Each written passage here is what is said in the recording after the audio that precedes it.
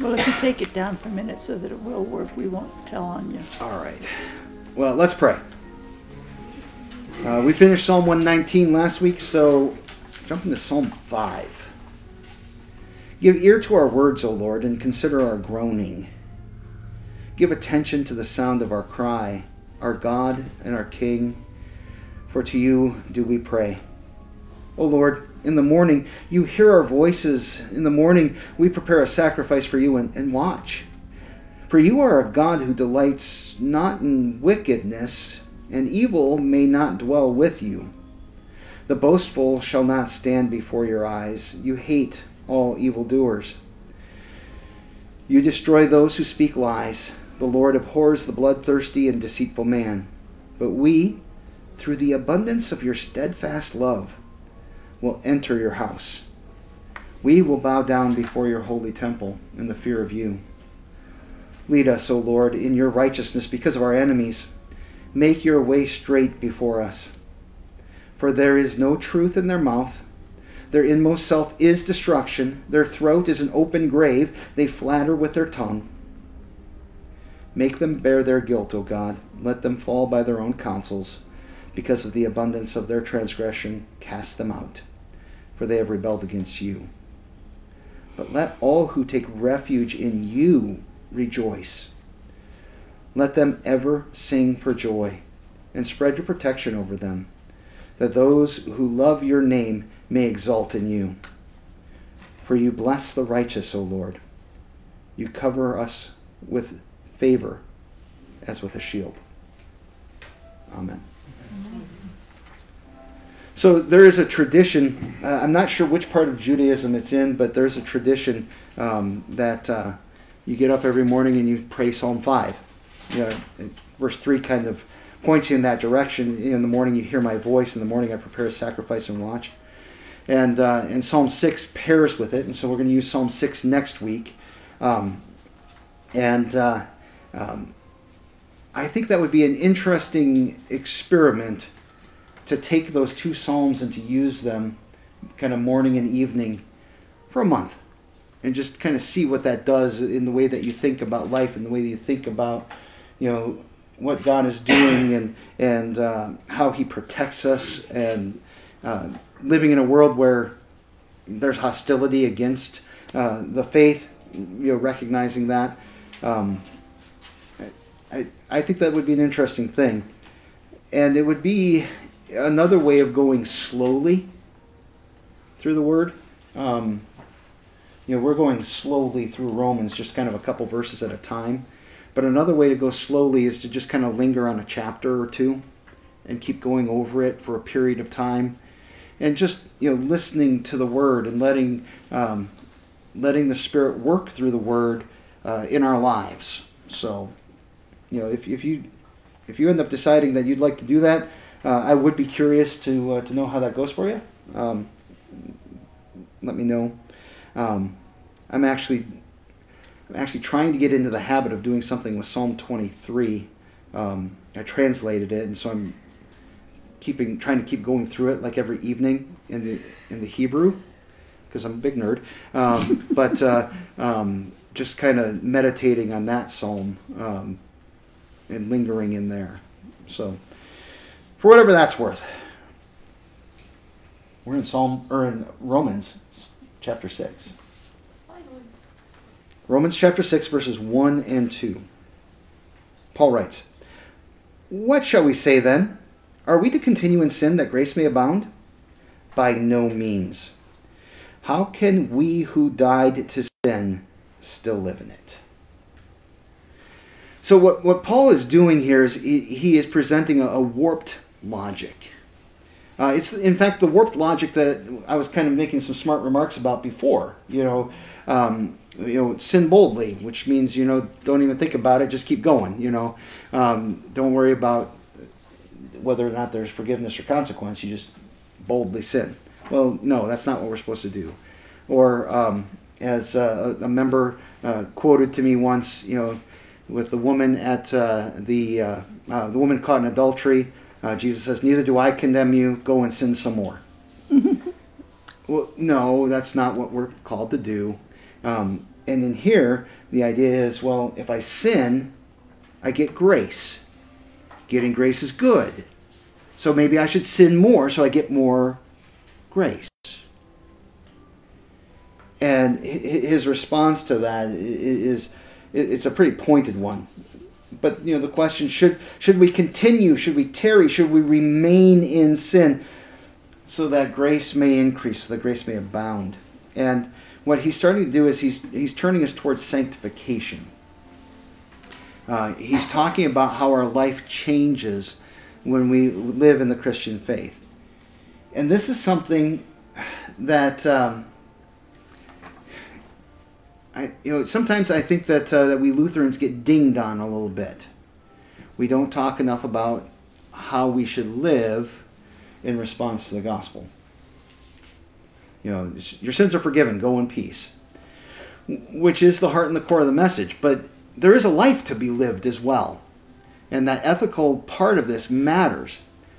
The trick is that the way that our hearts are hardwired is that we get so focused on the ethical part of things, what must I do, that sometimes when we start talking about that, we get fixated on that and lose sight of the cross and lose sight of that this whole relationship with God is a gift. And so sometimes we shy away from preaching the whole counsel of God because of that. And I'm probably as guilty as anybody. But God does care about how we live and the things that we do. Micah 6 verse 8, a very familiar passage that speaks to how we should live. Yahweh, that's God's name. Whenever you're reading the Old Testament, have you ever noticed that sometimes the word Lord is in all caps? That's this name. This is the name that God gave himself at the burning bush. I am who I am. So essentially this word means he is. In kind of God's name. All right. So the Lord has made known to you, O man. The word man there is actually Adam. I think that's a nice tie back considering what we just went through with the first man and the new man. The first man brings sin into the world. The new man brings righteousness. The Lord has made known to you, O man, what is good. And what does the Lord seek from you? Indeed, he seeks whether you are to do justice or to love loving kindness. Whenever you see loving kindness in the Old Testament, tie that to grace. That is the Old Testament concept of grace. To love grace or to be humble, to walk with your God. And so it's seeking after justice. That's part of the relationship that God wants his people to have with one another, to do what is right by one another, to have grace with one another, to live in forgiveness and mercy and in his salvation, and to be humble. And there is no overabundance in any of those things in this world. They're all things that we strive for and often notice the lack when we deal with people. Ezekiel 18:28. God speaks to Ezekiel. He says, "If a wicked person turns from all his sins that he has committed and keeps all my statutes and does what is just and right, he shall surely live, he shall not die." God wants a change of behavior in us. Now, we like to look at that and say, well, these are the behaviors that we would like to see. And when God speaks of this change of behavior, he sees far more deeply than we do. And even just looking at who our God is, that's a change in our heart, and it's a change in our lives. The first commandment is you shall have no other gods. So if you go from living completely and totally for yourself to, believing and trusting in God for your forgiveness and salvation, that is a change. It isn't we have our lives completely and totally together, and once we come to faith. There is a process to the sanctification part. And as he hits this, it affirms the life of repentance. It has an ethical component. When we repent of our sins, we seek to change our behaviors. Now, are we always successful in that? No. No, we're not. We're not. Some days it feels like we're never quite successful. And we're going to be ashamed sometimes, and we're going to be frustrated sometimes. I think it's a real process. It's a process, and hopefully you're going to get better and better. But what if you don't? Well, I'm just maybe you weren't that bad to begin with. You keep on keeping on.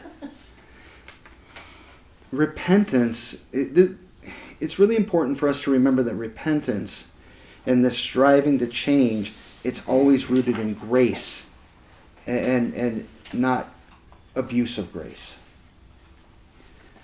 So when we keep failing, we keep going back to the forgiveness that we have in Christ. And we find comfort and peace there. But at the same time, we don't use that as an excuse to go and sin some more. Mm-hmm. We completely and totally trust in Jesus for our forgiveness and find our salvation in Him. And let Him be completely and totally our only hope before the Father. But because He is our only hope before the Father, we strive to live differently. We don't want to linger in sin. We don't want to continue in sin that, quote unquote, grace might abound. Grace is already abounding.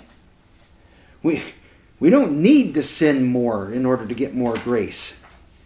He pours it out lavishly, and we never quite shuck it anyhow. And so we're always living in that hope and that confidence that God continues to pour the grace on us. So should we continue in sin to get more grace? He says, by no means. I like to translate that little phrase just, no way. It's literally, may it not be, or it cannot be, or something along those lines. No way. What a ridiculous thought that we should continue in sin to get more grace. We already have plenty of sin in us. We're always kind of pulled back in that direction. And he's taking us back to this important premise that we have died to sin. And if we have died to sin, this question becomes, how then will we live in sin? That relationship is cut off. Don't go back to it. And he continues. He says, do you not know that all of us who have been baptized into Christ Jesus were baptized into his death?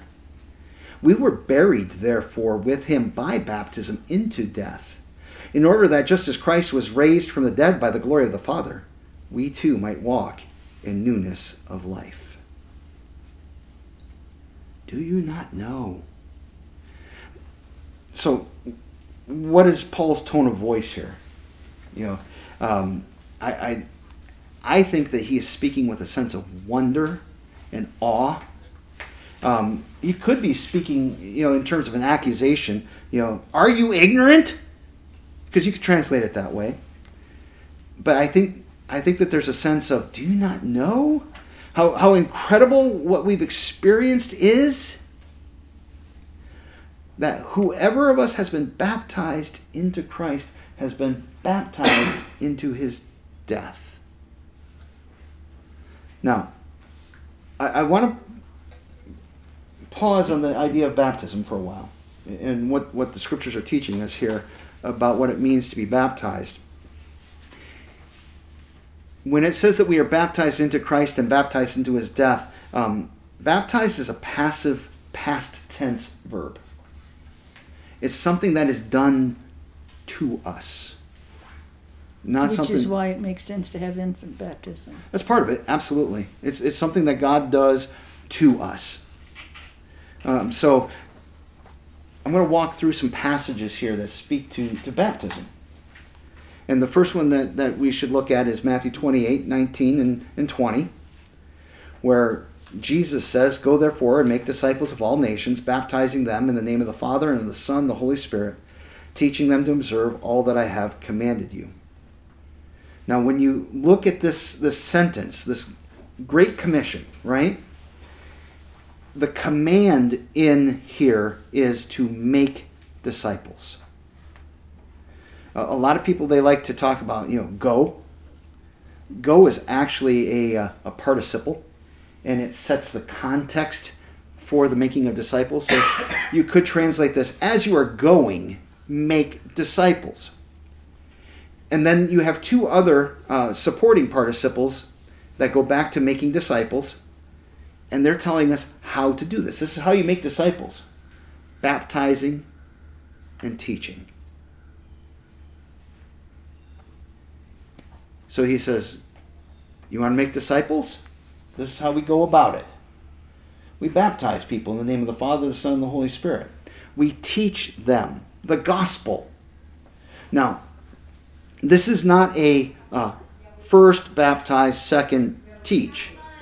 It's both things are to happen. It doesn't matter the order, but it's kind of a binary process that both take place when we believe in Jesus. It's not like in Bede where he recounts there was a battle between the Northumbrians and the Picts where they set a bunch of monks out in the river and they splashed water on the Picts to baptize them as they were crossing. Right. Otherwise, we would just get fire hoses and, start spraying everybody down. As they In the come name out of the Father, the Son, and the Holy Spirit. As they come out of the junior high building. Yes. You would need a lot of holy water coming out of a junior high building. That's why I chose that one. They are. Mormons, they baptize people who've already died and they've never even spoken with. Right. Yeah, so somebody steps in as a proxy in their place and is baptized on their behalf. There is something about that in 1 Corinthians. It's kind of one of those weird passages. He asks, why are people baptized for the dead if there is no resurrection? And, I remember spending a lot of time talking about that. What does that mean? And one of the things that the professor that we were talking about with says, notice he doesn't say this approvingly.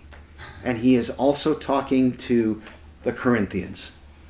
These are his absolute problem children. It's a good bet if he's talking to the Corinthians that There's something wrong going on. Yeah.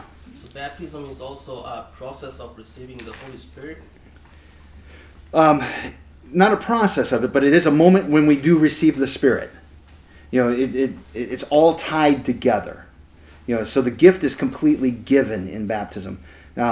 Process has this feeling of it as something that kind of goes on with time. When you're baptized, you have the Spirit.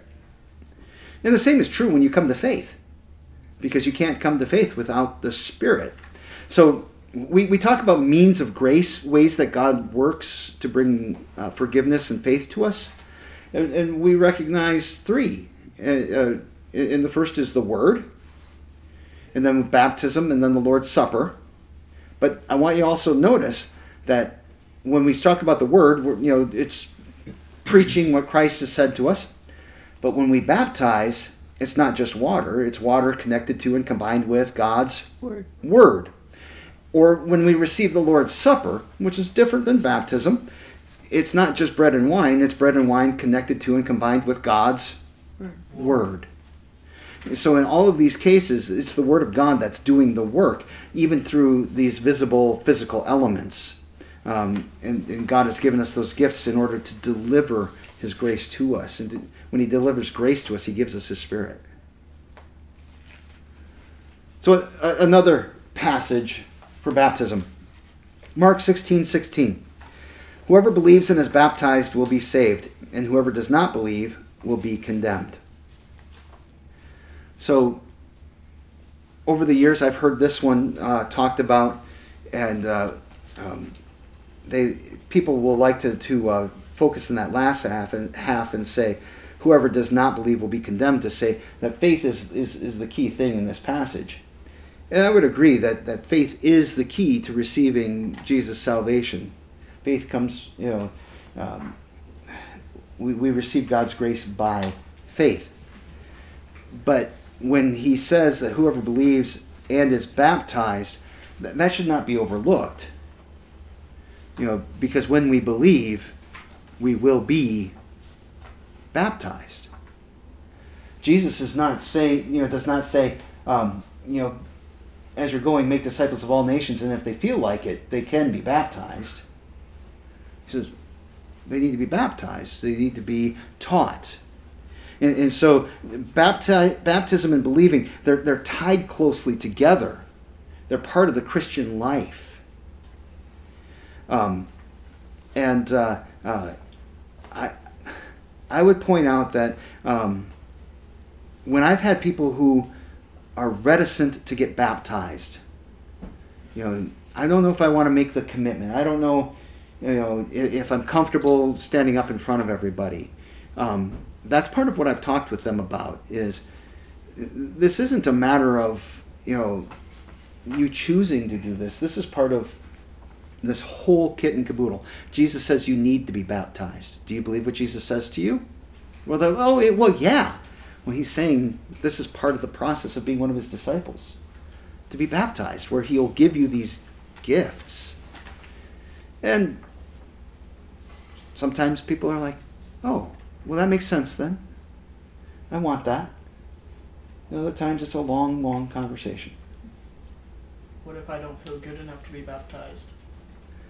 And nevertheless, Jesus says to make disciples, baptized and taught. And that's where he gives his gift. It's not a matter about your goodness. It's a matter of what Jesus is doing there. Because again, passive verb, right? It's not you doing this. It's Jesus doing this. Working through his church. Another passage. Acts 2:38. Pentecost, right? To give the context, Peter has just preached a very powerful sermon to the people, and it says that the people were cut to the heart, and they asked him, "What should we do?" And Peter said to them, "Repent and be baptized." Again, passive, but at this time an imperative. So it's a command. Repent and be baptized, every one of you, in the name of Jesus Christ, for the forgiveness of your sins, and you will receive the gift of the Holy Spirit. So here he connects that giving of the Holy Spirit to being baptized. And when he says, repent, he means, this is an active imperative. Turn away from your sin and be baptized. Again, like what I was saying before about, being baptized and being taught, that those are not one and two, but both things that need to happen. Repent and be baptized are not one and two steps. It's these things happen. You are going to repent and be baptized. They're both part of the life. And then we receive the Holy Spirit as part of what God is doing in our lives there as he delivers that forgiveness of our sins through baptism and through faith. And in Acts 10, this one is another one I find really interesting. In Acts 10, this is the account of Peter going and visiting Cornelius, the centurion. Are you familiar with this? Okay, so basically Cornelius was a devout Roman. He was a centurion, so he's a Roman soldier. And he was basically kind of Jewish, but maybe not completely. He was definitely a Gentile. He was very friendly with the Jewish people, and he believed in God. But he didn't necessarily really believe in Jesus yet. And he was praying, and God sent an angel to him. and told him to get a guy by the name of Peter, who was staying with a guy by the name of Simon, who was a tanner, makes leather. And so this Roman centurion sends a couple of people to get Peter, and Peter has kind of a wonky vision in this, and they're waiting on the ground, and he's up on the roof, and they ask for him, and he goes with them, and he tells them about Jesus and talks about what Jesus has done, and they come to faith. And as a sign of the fact that they came to faith, God gave an extra mark for the moment. It says that His Spirit came upon them, and the earth shook. And I'm trying to remember if they spoke in tongues at that time or not. I don't think so. I think the place was shaken. And Peter is just in awe of that moment. Because there's a debate at this time. Can non-Jewish people be believers? And this is a pretty powerful testimony. If God sends you to speak to these people, then He shakes the place to say, the faith is genuine here. The Spirit has come upon them here. He then replies, he says, "Can anyone withhold water for baptizing these people who have received the Holy Spirit just as we have?"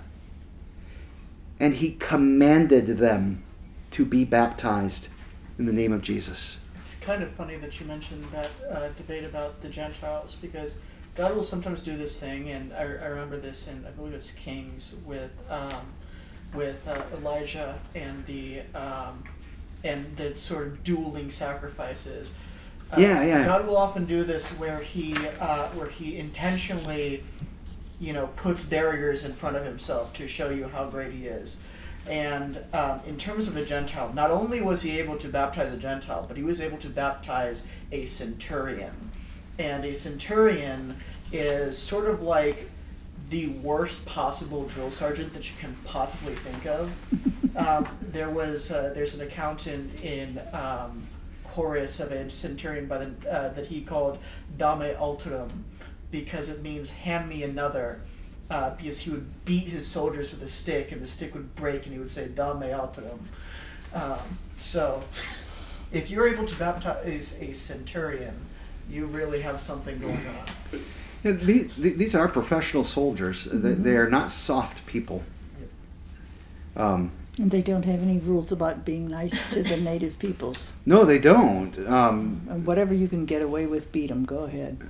Yeah, there's a two-class system with the Romans. The Romans have all the rights, and there are rights for the non-citizens, but there's significantly less.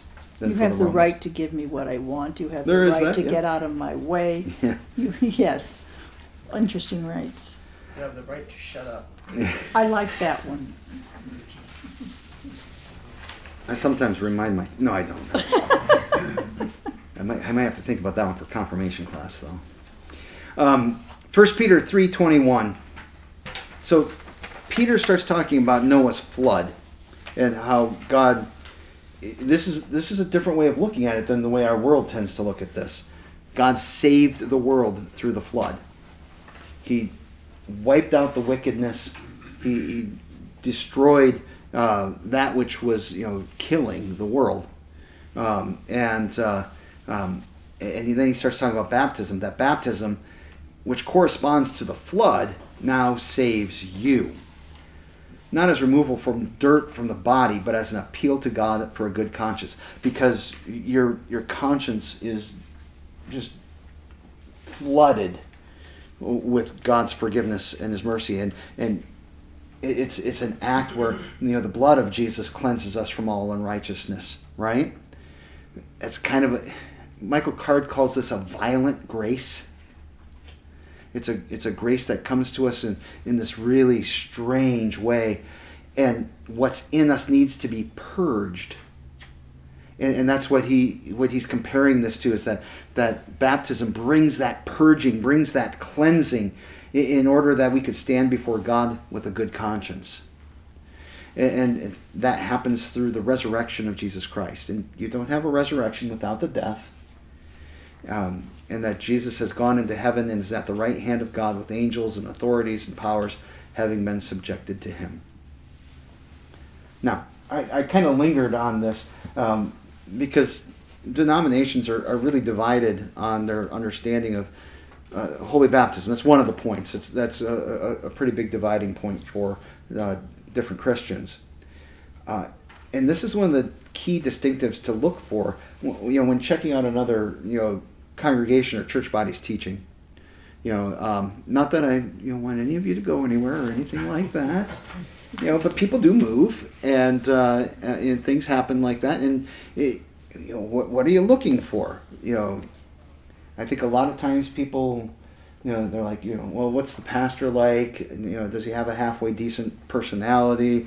Is the sermon okay? The service okay? And I'm not saying that those things don't matter. And I work really hard in some of those areas. But in a lot of ways, the bigger thing is, are they teaching what the Bible says? Are you finding yourselves aligned scripturally with the church that you're going to? Are they feeding you good food? So it's worth spending some time really thinking about what do we believe and how do we look at what God is doing in baptism. And that's why down at the bottom of the page, further reading on baptism, you would have a hard time doing better than the sections on baptism in here in the small catechism. Especially if you jump back to the stuff, with the scripture passages in the back. But even what Luther writes is just it's beautiful. And the same is true in the large catechism. It's just lovely. It's some of the best stuff that he writes. And really encourage you. If you don't know where your catechism is, or if you don't have one, if you don't know where it is, look for it and dig it out. But if you don't have one, let me know. I like to give these away kind of like candy. I think that no, other than the Bible, no book has ever been more formational for me than this little thing right here. And I know, okay, I guess this doesn't look all that little, but the catechism itself is, that part. And then the stuff behind is all just Bible verses and supporting type of stuff. Questions and answers. Yeah. Who can baptize? A Christian. Yep. It doesn't have to be a pastor. So any Christian can baptize. We tend to prefer that it happens in the church and that a pastor do it, and that's really kind of in the sense of doing things with decency and order. But it doesn't have to be a pastor by any stretch of the imagination. God gives the gift to the church. This might sound a little bit radical, but I think you could make the same argument with the Lord's Supper. It's less likely that you find yourself in an emergency to have the Lord's Supper. Most of the time when lay people baptize somebody, it's kind of an end-of-life situation. The classic picture is, the baby has been born, and might not make it through the hour, and so the nurse baptizes the baby in the hospital. That's kind of a different type of a setting. That being said, I once visited a lady in the maternity ward, her brand new baby, and I was like, so have you given any thought, to well, not have you given any thought, but I'm looking forward to when we'll get the baby in and we'll baptize him. And she wouldn't meet my eyes, and something inside of me said, "Oh." And I was like, "Did you baptize him already?" And she's like, "Yes." I was like, "Okay, no problem. When you're ready, I'd like to do a public recognition of baptism." Because baptism isn't just about me and Jesus. It's about me and Jesus and you and all of us.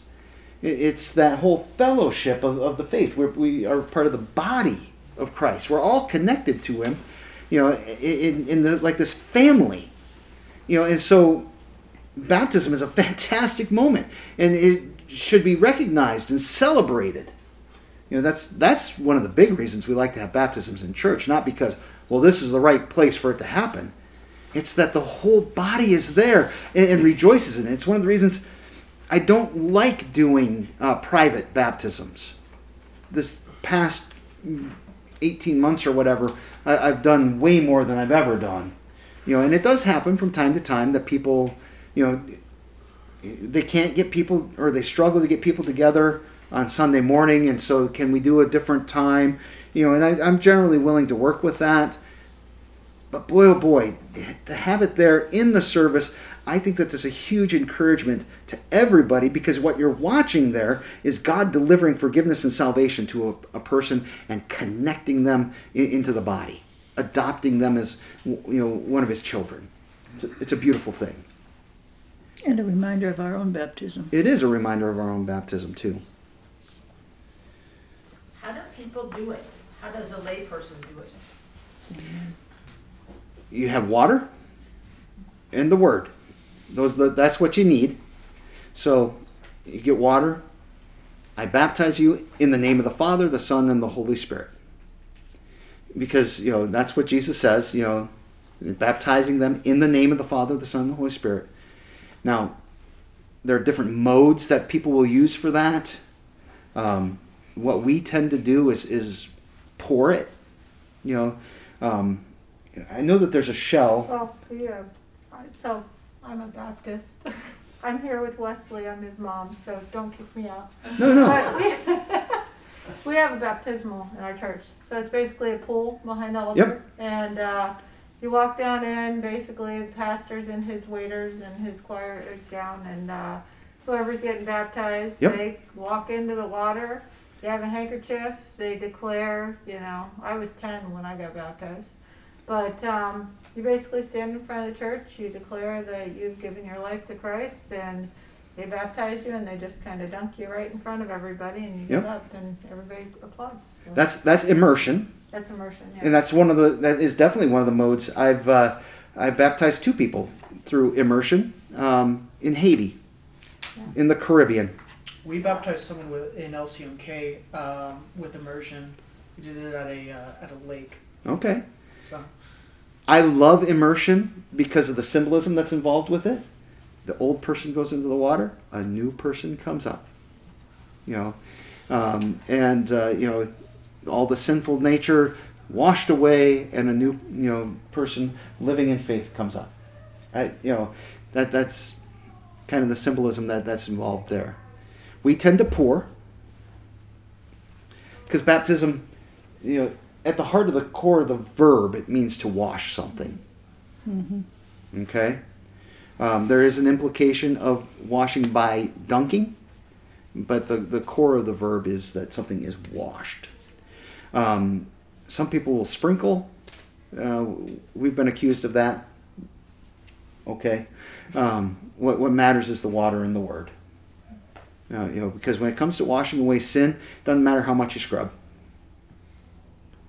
There is nothing that says that this is the way it is to be done in terms of that, what we would call the mode. There are little baptismal fonts that go back to the 1st century that show that the whole pouring was done very early in the church. the Didache. The Didache talks about that too, yeah. Pour 3 times. Yep. So yeah,